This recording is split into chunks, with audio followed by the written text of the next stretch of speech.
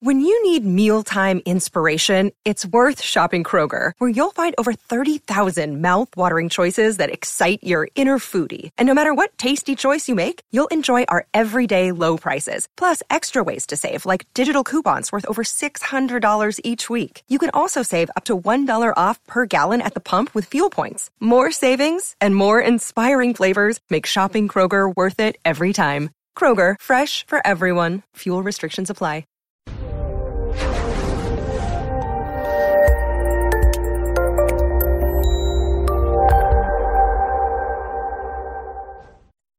This episode was pre-recorded as part of a live continuing education webinar.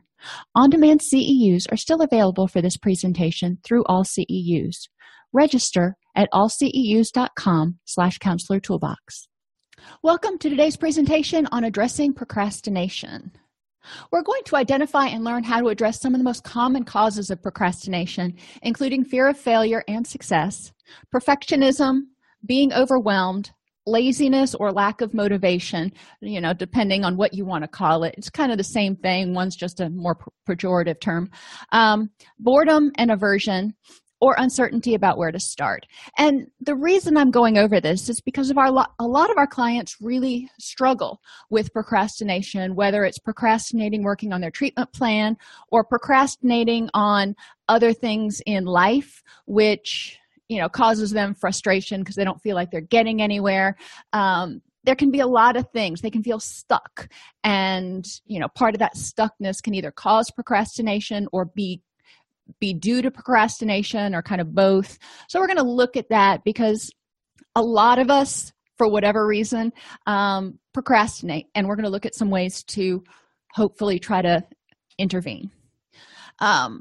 We'll identify techniques to overcome procrastination, including eliminating more rewarding options, doing 15 and applying what they call Parkinson's Law, small steps, providing rewards, shortening the daily to-do list, leveraging peak energy times, being accountable, pre-macking the boring. And I like the pre-mac principle, so we'll spend some time there.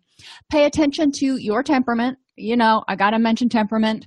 Increase adversity tolerance and gratitude. Sometimes you just got to do things that you don't like. And finding and eliminating procrastination rewards. So we'll go over each one of those. So fear of failure and success. We're going to start at the beginning. What are some issues that clients may present with? Applying to college or for a job or going to counseling. Some people may procrastinate getting started on any of these because failure can be threatening. So if I put myself out there for this particular, thing, whatever it is, and I don't get it, what does that say about me? What does it mean about me? So we want to look at, again, failure as a challenge, as a learning opportunity, instead of a negative statement about oneself. Society often frames failure in a negative light. So we want to, again, look at how is the person interpreting the failure, so to speak. If they are interpreting it positively, then score, keep going. If they're interpreting it in a way that makes them feel anxious, that's probably going to prompt procrastination. Many young people, and not all of them, have been so shielded from failure that they don't have the skills to tolerate it. And I call this one and done. They may try something once, and if they fail, they're like, oh, heck no, ain't gonna do that again. And they may move on to something else. So instead of learning from it, they have this really strong aversion because they experience the failure. They don't have the tools to cope with it. They don't have the supports to cope with it because none of their friends know how to cope with it. And so they don't want to do it anymore. And it's just like, okay, that's too aversive. So we want to look at how can we help people make failure less aversive, or the potential for failure. I mean, playing softball, playing t-ball, whatever it is that you do, going on a diet, applying for a job, everything we do, we have the ability to succeed and the ability to fail. I have people look at some of the times in the past when they've tried to do things and they've succeeded, but also times when they failed but not given up. So what's the difference when they persevere versus when the times when they're kind of one and done? And we talk about why is this so aversive that you just don't even want to try a second time? Success can also be threatening, and a lot of clients think we're crazy when we say there's a fear of success. But success can be threatening because it raises the bar. It makes people expect more of you. If you succeed at getting this job, then people are going to expect you to be able to maintain it. If you succeed at getting into college, people are going to expect you to not flunk out. If you apply and you fail at getting into college, then people aren't going to expect you to necessarily, well, obviously, if you didn't get in, you can't even try to stay in. So success raises the bar. Success in treatment is also terrifying because people may feel like, okay, well, if I start feeling better and then it doesn't work, or if I have this period of remission, I don't know that I can handle crashing back down here again. I don't know if I can handle a relapse. So looking at what fears are people having about taking on whatever this task is. Are they more afraid of failing, more afraid of succeeding? And sometimes people will self-sabotage if they're afraid, not necessarily just procrastinating. So we want to look at, what are your behaviors doing? Are they sabotaging you? Are they helping you procrastinate? And in what way are these functional? In what ways are these behaviors that you're doing right now, procrastination or self-sabotage, protecting you? Interventions. Explore what failure means and find quotes from successful people about failure. And I encourage people to, put them on their walls, put them where they can see them regularly. I love Dr. Seuss's quote, and it's not really pertaining to failure, but it's one of my favorites. Those who matter don't mind, and those who mind don't matter. One of my favorites, my stepsister had it posted in her bathroom, on her bathroom wall, and I just remember reading that whenever I would see it. So anyhow, have people put those quotes out where they're tangible, not just on their phone or on some piece of paper they've got squirreled away. Avoid overgeneralization and personalization about failure. Have them go over those challenging questions. What contributed to the failure? Or in the past, what contributed to the failure, and how can you prevent it so you succeed this time? And don't take it too personally. Sometimes things just fail. Sometimes you try, and it's not because you didn't try your hardest. It's not because you didn't do all the right things. It's because it failed. In counseling, we look at this as something of a systemic failure, if you will, because we don't understand all of the reasons that people get depressed, that people have generalized anxiety or social anxiety. So we can't, with 100% certainty, create a treatment plan that fits every single person. Sometimes it's a little bit of creative tailoring, if you will, to meet the individual needs. But that's not because they're failing. They're not a failure. It's because as humans, we just don't understand all of those things yet. So we're going to make some educated guesses. And I want people to really understand that it's not a personal attack. If they don't get a job, maybe they really flubbed the interview. But there are also a lot of other reasons. So identify 3 potential other reasons besides you that you might have failed. Maintain a cheering squad. So even if you're succeeding, if you've got that fear of success, you still need that cheering squad behind you going, you can keep doing this. You got it. But you know what? If you fail, it's okay. My daughter is getting ready to take her first CLEP exam, which is a test you take in order to get college credits. And she's kind of freaked out right now.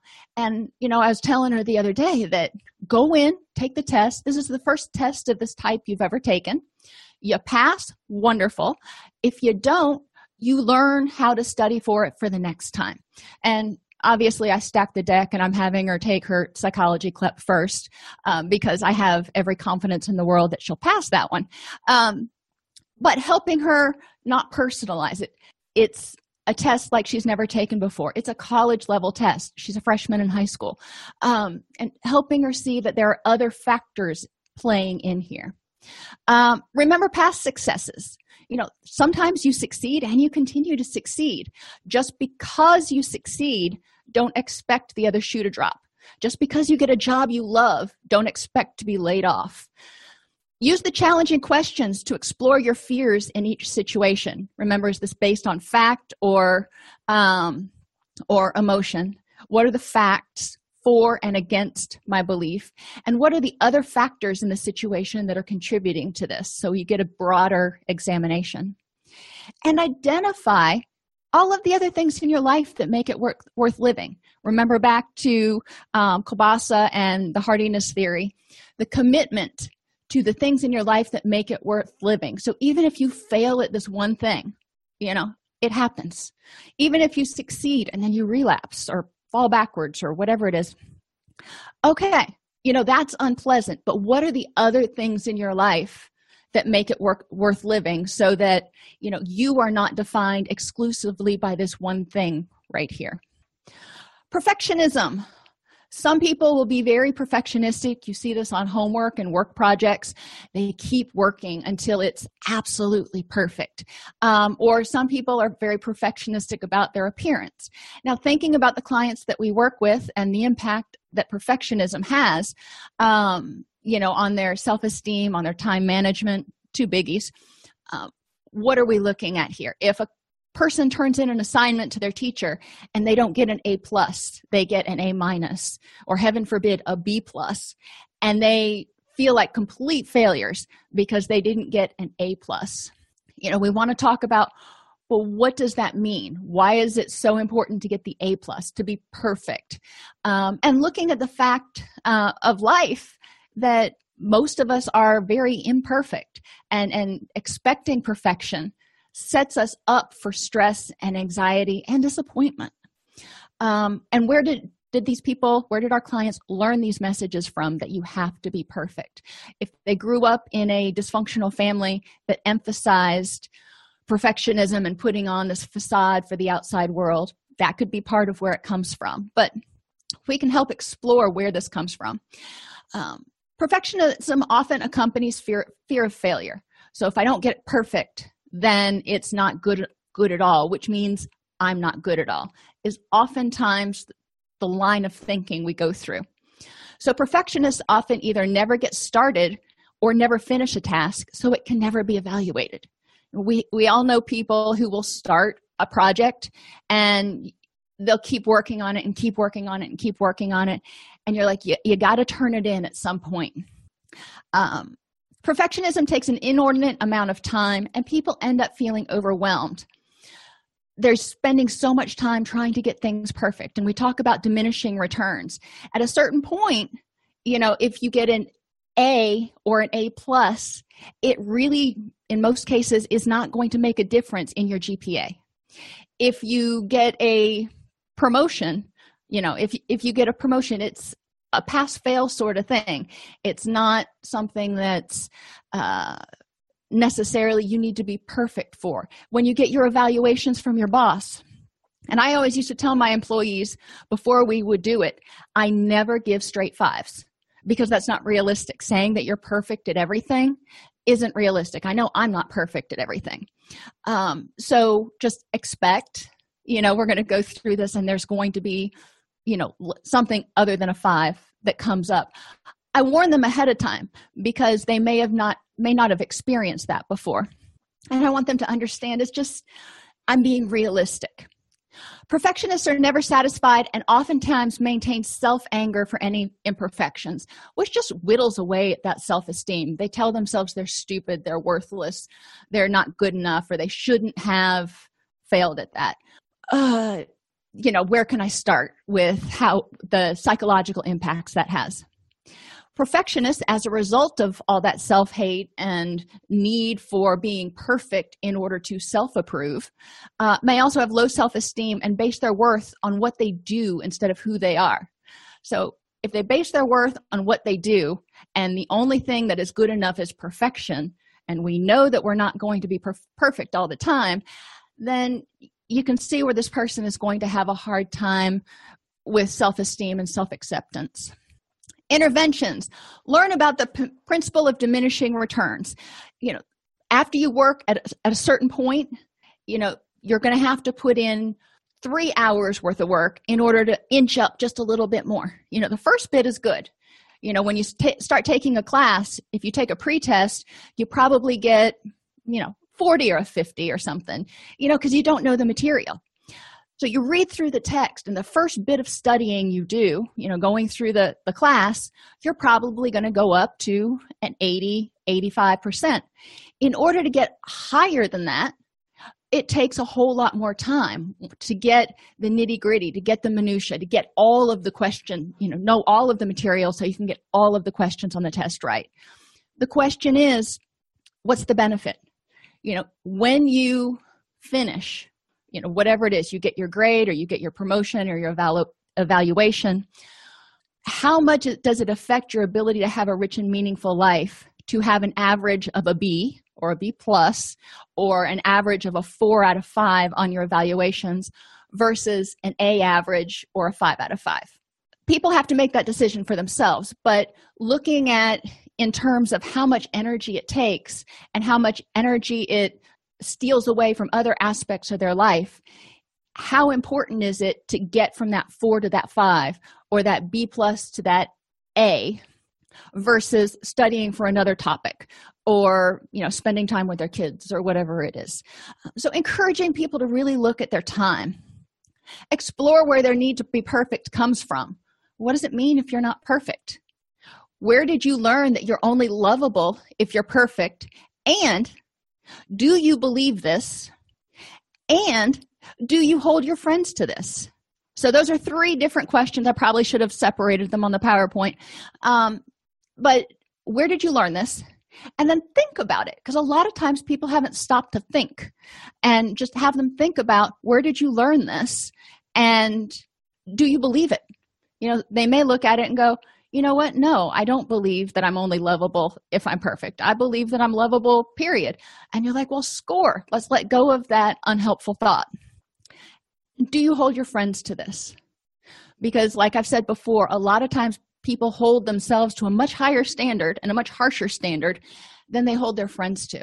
So do you expect your friends and your children to be perfect in order to be lovable? Or do you expect them to make mistakes and love them anyway, or because of who they are and their imperfections? Encourage people to enhance their self-esteem so they're not looking for external validation. They're not looking for other people to go, you know what, you're perfect. I want to be like you. They can look in the mirror and go, you know what, I'm imperfect, but I'm lovable anyway. Help them differentiate who they are from what they do.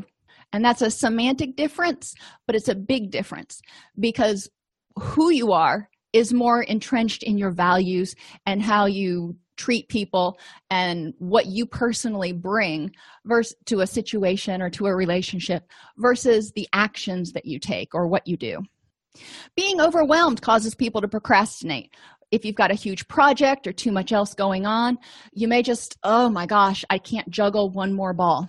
Large projects can be daunting. So sometimes you have 17 little projects going on. Like there's always a honey-do list at our house, always. And there's always like 17 things on there. So, those are lots of little things that need to be done. But then there are large projects like rewiring the house or something that can also be completely daunting. So you've got to figure out how to break it down into manageable segments. Poor time management can also contribute to people feeling overwhelmed. So helping people evaluate, how do you spend your time? What are your time sucks? Do you lose a lot of time to social media? Do you lose a lot of time to watching TV or at the gym? And how can you manage your time a little bit more effectively? For large projects, break things down into manageable sub-projects. With my dissertation, I would do work on a chapter at a time, because looking at the whole dissertation, I was like, oh my gosh, I don't even know. So we started on chapter 2, which was the lit review. And, I worked through that, got that one finished. Then we went on to 3, which was methodology. I could do the chunks. Looking at the big thing was just overwhelming. Spring cleaning can be the same way. If you think, I've got to do all of spring cleaning this weekend, oh my gosh, I would never want to do that. I do a room each weekend. So the kitchen one weekend and the garage the next weekend. And that's a little bit less overwhelming for me. Recovery is the same way. When people have been depressed for a really long time or are dealing with anxiety or addiction, there's a lot that's probably gone haywire in their life, from their relationships to their hobbies to their self-care. All right, you're not going to tackle everything. Rome wasn't built in a day. So what are you going to work on first? And let's break it into chunks, which is the treatment plan. If there's too much else going on and people can't find the time to get started, they need to evaluate their time management. And I say eliminate, prioritize, delegate, combine, and plan.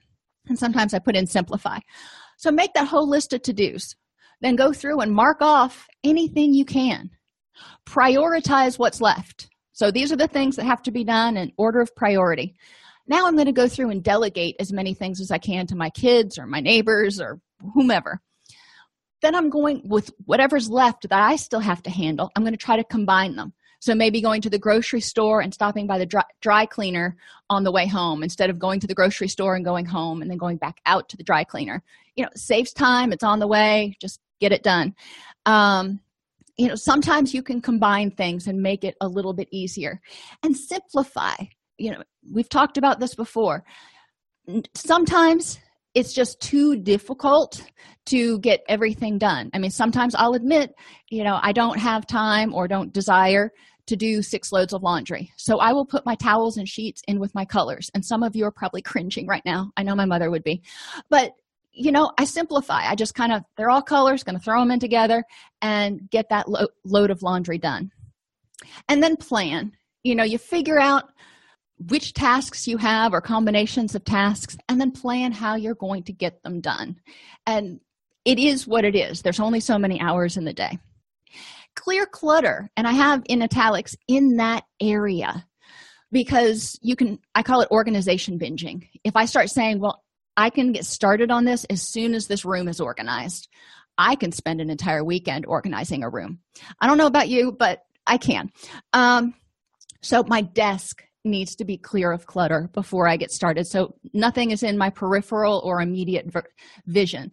That may mean taking everything off my desk and putting it in a box to handle later, but at least it's not there distracting me at that point in time, because we don't want to procrastinate by doing some other task. Be mindful and have a laser focus.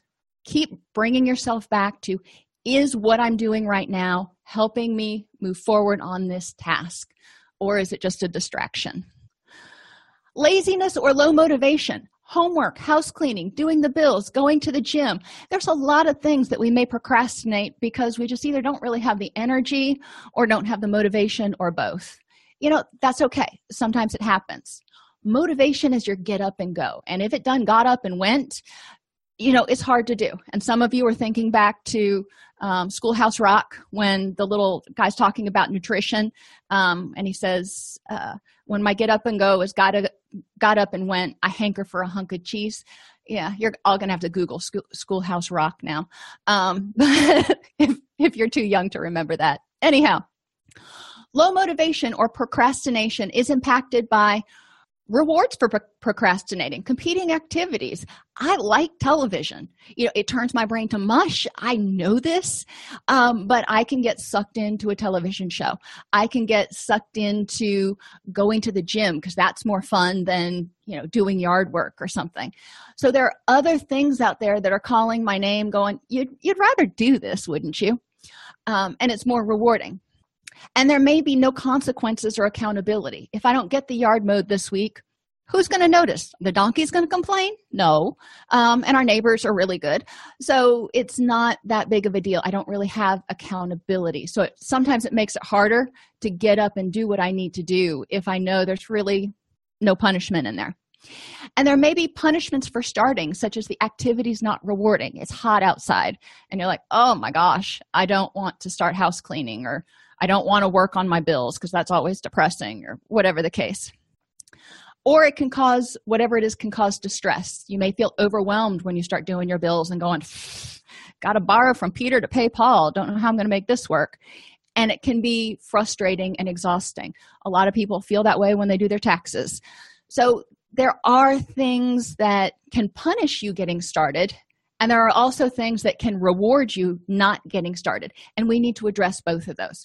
We need to make it rewarding to get started and eliminate your procrastination rewards. Motivation can be increased by eliminating those more rewarding options. Just saying, no, I am not going to watch TV until I have this done, or I am not going to eat until I have this done. Because that's another way I procrastinate. I don't know about you, but I'm like, well, let me just have something to eat real quick so my blood sugar gets up. I can rationalize anything, and then I'll get started on it. Break projects into smaller tasks with rewards. So you do it, then give yourself kudos, a pat on the back, a break, one episode of a show, something that makes you go, okay, that wasn't so bad. I can do that again. The Premack principle means combining the unpleasant activity with something pleasant. I watch TV while I fold laundry because I don't like folding laundry. Hate putting it away even more. Don't like folding it. Make it fun. Gamify it. I just said I don't like putting it away. Well, when my son was little, not so much anymore. He's 17, so he doesn't think it's so much fun. I would fold the laundry and everything, and I would save the socks for last. And then we would pair the socks, and we would set everybody's sock bin out on the floor. And we would make it into a little game of basketball to see who could get the socks into the correct basket. And, whatever. He was 3. It made him happy. And when he was happy, I was happy. So we were good. Create consequences. And sometimes they're self-enforced for lack of task completion. So if you don't get this done, what's the consequence for you? Uncertainty about how to start. Sometimes you just get a project and you're like, I don't even know where to begin. It could be spring cleaning. It could be recovery. It could be applying for college. That's one we just went through with my son. Sometimes the goal is too big, recovery. Well, what in the world does that mean? Or poorly defined. I want to be happy. Okay, so how do I start being happy? Other times, you may not have or be able to generalize the skills. My son's really good at doing internet research, but he didn't even know where to begin to start doing research on finding a college and financial aid and all that kind of stuff, because it's not something he'd ever had to do. He's like, I just don't even know what terms to Google. Okay, we got this. So break things down into specific, measurable, achievable, realistic, and time-limited chunks, hence your SMART goals. Make sure that you can define. If you want to be happy, okay, so if you were happy, what's one thing that would be different, and how can you measure it? And is it achievable? Obviously, don't want to set people up for failure. And what amount of time can you realistically achieve this goal in? Seek guidance on how to begin from people who've done it. Support groups are great. What did you do to address your depression? If we're talking about college, seeing a guidance counselor. There are a lot of different ways to go. And think of similar situations you've encountered when you just didn't even have a clue about where to begin. What did you Google, or how did you start going about it? Probably one of the two things that I just identified, seeking guidance or going online and doing some research. But additional techniques: do 15 and apply Parkinson's law. Parkinson's law, this is a really cool law. It's the adage that work expands to fill the time available for its completion. And think about it. For a lot of us, that's true. Some stuff I can whip through. But a lot of times, if it's something I'm not really into, I will lollygag. Progress notes when I worked in community mental health were a perfect example. If I didn't have to have them done until Friday at close of business, usually wouldn't get started on most of them until Friday morning or Friday after lunch, because I had all the time in the world to get it done. And so that task kind of expanded. So create time limits for task completion that will help you get them done on time or early. And try doing 15 to get you started. If you hate doing it, say, all right, I'm going to do it for 15 minutes. If I'm still hating life, I can stop. Most of the time, whatever it is for me, once I get started, it's not a big deal. I can just knock it out. Shorten your daily to-do list. Sometimes people procrastinate because they have too many competing priorities. And it's not because, they don't care. It's not because they're necessarily, bad time managers. They've just, I guess they are. They've said yes to too many things. Good time management skills will help free up some energy because all work and no play makes Jack a dull or unmotivated boy. It's important that people schedule in time for self-care. As Covey would say, time to sharpen the saw, time to let their hair down and relax. So encourage people to list what needs to be done, eliminate, delegate, prioritize, combine and simplify, and then plan on how these things are going to get done. A lot of times after I get all the way down through combine and simplify, I start marking some more stuff off. I'm like, you know what? That really actually doesn't have to be done. Marking those things off. So remember, time management doesn't have to be super complicated. Leverage peak energy times. Are you a morning person? I know I am. After 11:30 in the morning, hardcore concentration out the window. When is your thinking the clearest? For some people, it's 9 at night. For some people, it's 9 a.m. When is your energy the highest? How can you arrange your day to sync with your rhythms? If you tend to have a lull at 2 in the afternoon, which a lot of people do, what can you do during that time that doesn't require the concentration or energy that you're using the rest of the time? And know if you're better with short bursts of effort or sustained effort. I personally am better at sustained effort.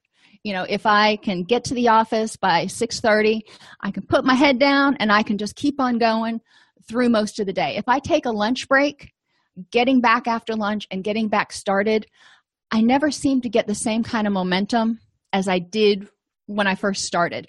And I've always been that way. I can work for 16 hours straight and get a ton done. Now, the next day, I'm completely exhausted.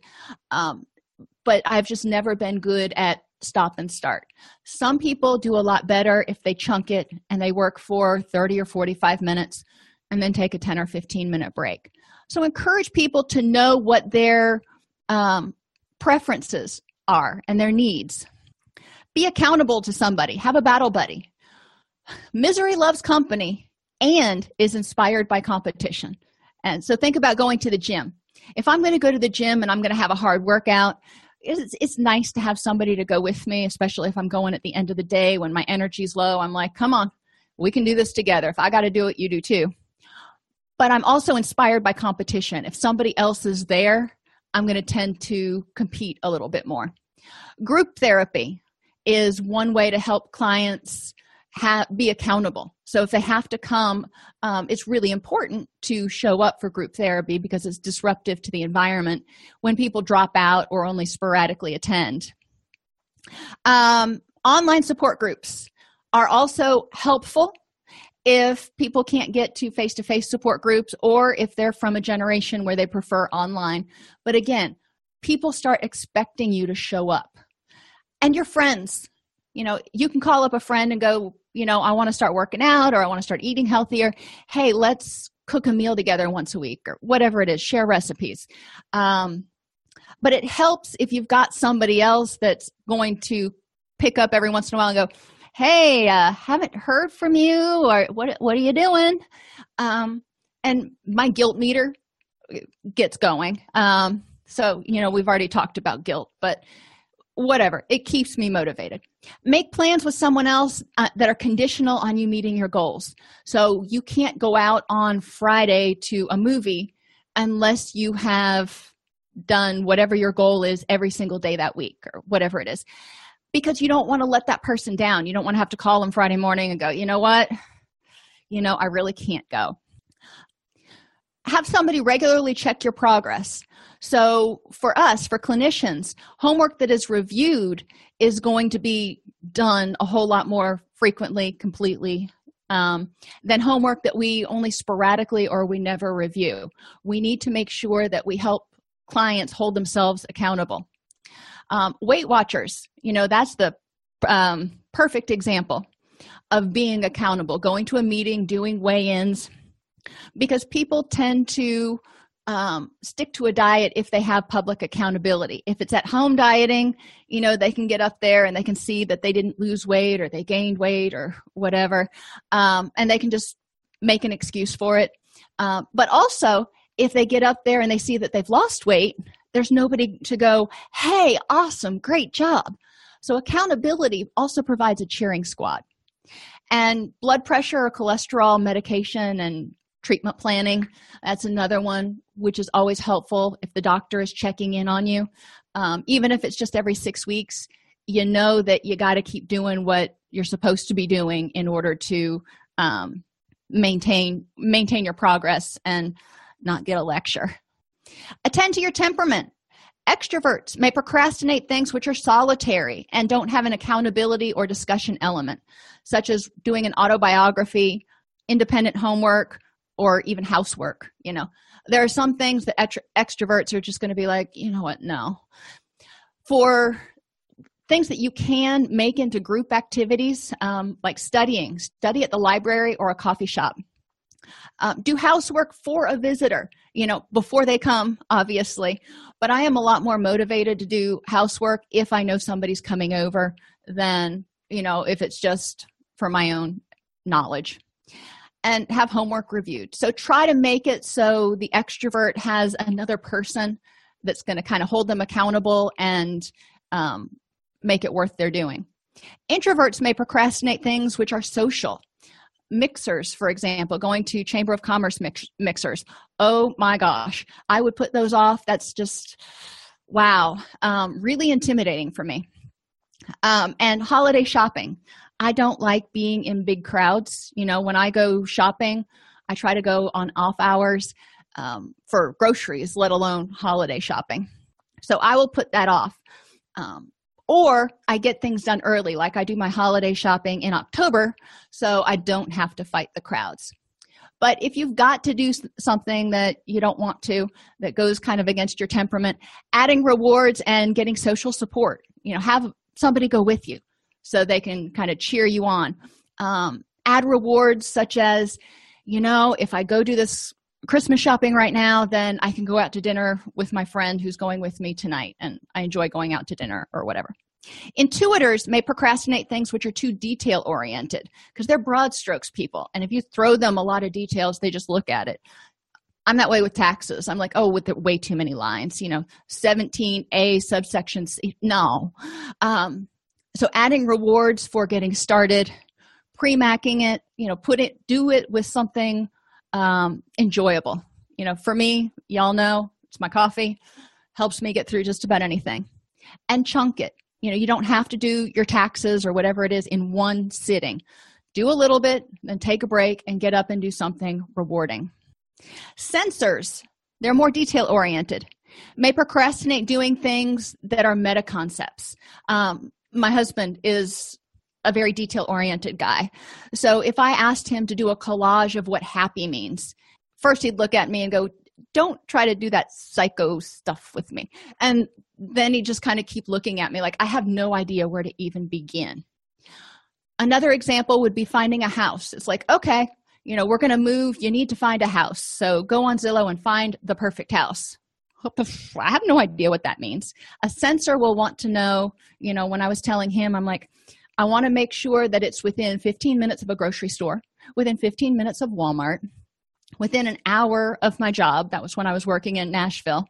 And it had to be in an unincorporated area so we could have our farm animals. Those were details. So he could filter things down and start looking. He's like, okay, I got this. Perceivers always think there's plenty of time and tend to get things done at the last minute. So perceivers really need to set deadlines. I didn't put judgers on here because they're very structure-oriented and tend to have things done early. So they don't usually procrastinate as much from a temperament standpoint. But perceivers tend to need to set deadlines. Increase adversity tolerance and gratitude. When you have to do something unpleasant, it helps to have distress tolerance skills to help you tolerate the unpleasantness. And again, I will put out there going to chamber mixers, public speaking, doing taxes, whether one of those you probably look at and go, yeah, not up my alley. But, sometimes we have to do any or all of those. So how can you tolerate it? What distress tolerance skills do you have that you can just go, okay, going to take a deep breath and use my cognitive behavioral stuff, my improve the moment skills, whatever it is. And you need to have distress tolerance skills to quiet the negative internal critic and thoughts. The person that keeps telling you, well, if you do this, you're going to fail. We need to push that guy down or that girl down in our head and go, not going there right now. I'm grateful that I've got a job and, this is a part of the job I don't like doing, but I'm going to go ahead and do it. And focusing on commitment to the things that are going well in your life that make it rich and meaningful. Commitment, control, and challenge. Controlling the things that you can and not wasting energy on struggling with those things that are out of your control, like having to do a public speech. Well, if you have to do it because your job said you had to do it, then you got to do it. So you can't really fight that right now. So how can you deal with it? What can you control? What's in your ability? And viewing this adversity, whatever it is, unpleasantness, as a challenge or a character builder. How can you get through taxes without getting grumpy? How can you, look at this public speaking engagement and accomplishing it as a character builder? So you can look back and go, I did that. Find and eliminate procrastination rewards, including other more rewarding options. Face it, there's always things we'd rather be doing. Depending on you, I'm sure you can list off 2 or 3 things you'd rather be doing right now than being at work or taking CEUs. You could, be outside walking, going hiking, painting, whatever you do. They're there. And we need to have those in our life. We need to have relaxation and recreation. Those relaxation and recreation is rewarding. So obviously it is they're probably going to be there and kind of be waving their hand going, you want to do me instead of do the dishes, don't you? You want to do me instead of whatever it is. One of the places I worked where I was line staff and then I was also a supervisor. One of the worst procrastination offenders, if you would, was socialization among the staff. And my staff was really close, which was awesome. And when I was part of the staff, it was a great community to be a part of. But unfortunately, the desire to go over and sit in another therapist's office, and even under the guise of getting consultation about a client, would start that way, would end up finishing 2 hours later with something else. And then you would realize that your paperwork still hadn't been done or this, that, or the other. So it's important, again, to manage your time, look at your most common time drains and your procrastination outlets. Eating, do you tell yourself, let me just, get lunch and then I'll get started on this. And then let me just get a snack, or you get back from lunch and you're like, okay, let me make some coffee and then I'll get started. Television, big time suck for a lot of people. Organizing things. Like I said, I can get caught in an organizing frenzy. And before I know it, 4 hours have gone by and I haven't started on my task yet because I took everything that was on my desk and I started filing. And then I realized that something else needed to be done. Napping.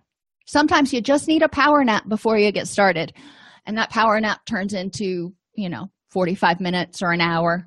And then you get up and you feel groggy and you make coffee or whatever, and you never get started. Social media. Social media is a huge time drain for a lot of employees, for a lot of people, because there are some rewarding aspects to it, if, theoretically. So you go on, you want to check in on how your friends are doing and yada, yada, yada. Before you know it, you've lost 2 hours. So setting limits, for example, that you can't get on social media when you're at work, which is why a lot of agencies just block all of the social media, Instagram, Pinterest, Facebook, all that kind of stuff. Other methods, only allowing yourself on social media when you're at lunch or after 6 p.m. or some arbitrary time. And use things that you enjoy, your procrastination outlets that I call them, as rewards for task completion. So once I get this chapter written, for example, I can get on social media for 30 minutes, or I can go outside and play with the dogs for 30 minutes. Those are things so I don't feel like I'm being deprived. I don't feel like I have to give up something in order to do something I don't want to do. It's just prioritizing. I have to do this first. Kind of like when kids are little, you can't have dessert until you eat your vegetables. I think we all have said that if you're a parent. It doesn't mean you don't get dessert. It just means you got to do this other thing first. Putting it together. Identify 3 things you usually procrastinate on. And I would encourage you to do this as a clinician, to practice it so it's easier to help clients implement it. But you can do this in group as well. Even do it while you're in group with your clients so they can hear you walk through the process. Identify 3 things you usually procrastinate on. For each, identify the reasons you procrastinate. And this can be good, again, as a group activity, and it can also be good if you participate because it allows a little bit of appropriate self-disclosure. Sometimes you put it out there that, I'm afraid of rejection, or I'm afraid of this in this particular situation, and then you talk about how you handle it. And identify the other things that you end up doing instead, which are more rewarding. So, we've already gone through a lot of those, not going to belabor it. How will you eliminate those distractions or use them to your advantage? Use them as that little carrot out there going, as soon as I finish cleaning this one room, then I can go on a hike, or I can, get on the internet for a little while, or whatever it is that makes you happy. Make sure, especially for things you're procrastinating, and this is key when we talk about reward contingencies and behavior strain, if you remember from that lecture. If it's something you really don't want to do, make the tasks, the small chunks, pretty small, and make sure there's a reward right afterwards. And yeah, you may feel a little bit silly going, okay, I need to get myself a reward for this. But it helps a lot making it less daunting if you give yourself that little bit of a reward. When I was working on my dissertation, I would write for 2 hours, and then I would allow myself to turn off the computer for the day, and I was able to do something else. But you want to make sure that you have those frequent rewards that are rewarding to you in order to keep you going, that, all right, that wasn't so bad and I got a reward, so I'll do it again. I can do it for whatever this is for 45 minutes, and especially since I know I'll have a break at the end. If you're a chunker, like I said, I'm the person who does better in long stretches. So it would be better for me to devote a day when I was working on my qualifying exams, or when I work on spring cleaning. I'll set aside a day, and from 9 a.m. until 4 or 5, I will do whatever that task is. And then in the evening, I just veg. And that's rewarding for me, hanging out, watching movies with the kids. So figuring out what it is that usually sucks your time, what you can use as rewards to encourage you to do these tasks. And if you need to, break them into smaller, more manageable chunks. I have 40-something blackberry bushes out in my garden right now, and I can't possibly weed and winterize those in one particular day. So I'm doing 6 at a time. I do 6, and then, I go do something else. And then the next day I do 6. And that's not so overwhelming, and it doesn't make my carpal tunnel act up as bad either. So that's cool too. My point is, you don't have to chunk things and go back to them that same day. Sometimes it's, do a little bit today, do a little bit tomorrow, and keep working until it gets done. Procrastination often indicates the effort seems to exceed the reward, or that the risk is not worth the reward. Whatever I'm getting ready to do, it just ain't worth whatever the potential reward is at the end. A sense of disempowerment. If you don't feel like you can control the situation, for example, going into a job interview or applying to college may feel very disempowering because you're just sending stuff off to a nameless, faceless person. Lack of clarity and direction. So encourage people to stop if they're procrastinating, go, why? Does the effort exceed the reward? Okay, if it does, then up the reward and maybe reduce the effort.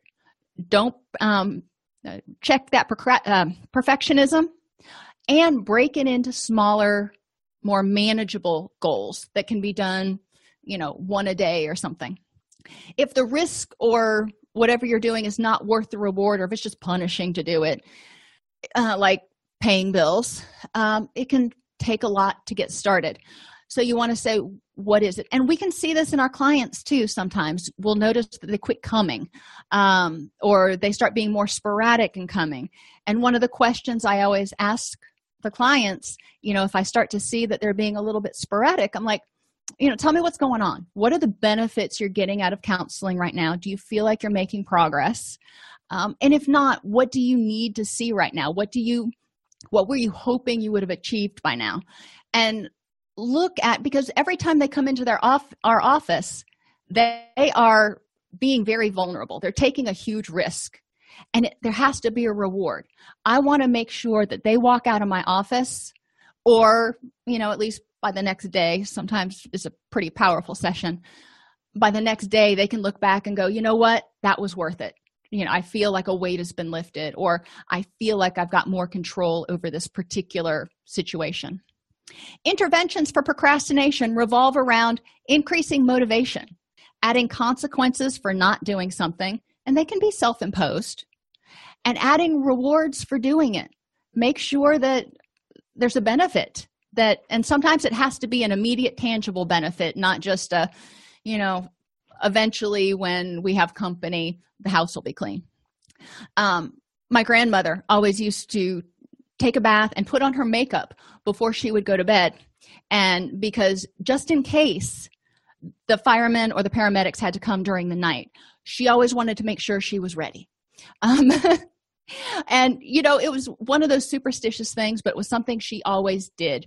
And so, figuring out what can keep you doing something, like doing the dishes. I always do the dishes before I go to sleep, because heaven forbid somebody should drop in unannounced. I wouldn't want them to see, a nasty kitchen. Improve self-efficacy. That is the confidence that you can do it, and the acceptance that you may not be perfect. Develop distress tolerance skills, so, you can deal with the stuff that you're procrastinating, that there's just no way to make it a happy thing. And break tasks down into small, manageable steps. Big tasks, house cleaning, even planning a vacation. There's a lot to it. So maybe one weekend, think about what destination, and then the next weekend, do your travel reservations or whatever it is. Most people get jazzed about going on vacation, so that's not a problem, but you see where I'm going. What other techniques or tips, tools do you have that help your clients avoid procrastination? Or what are some themes that you see for reasons why they procrastinate, maybe that we didn't cover? And if you enjoy this podcast, please like and subscribe either in your podcast player or on YouTube. You can attend and participate in our live webinars with Dr. Snipes by subscribing at allceus.com/counselor toolbox. This episode has been brought to you in part by allceus.com, providing 24/7 multimedia continuing education and pre-certification training to counselors, therapists, and nurses since 2006. Use coupon code Counselor Toolbox to get a 20% discount off your order this month.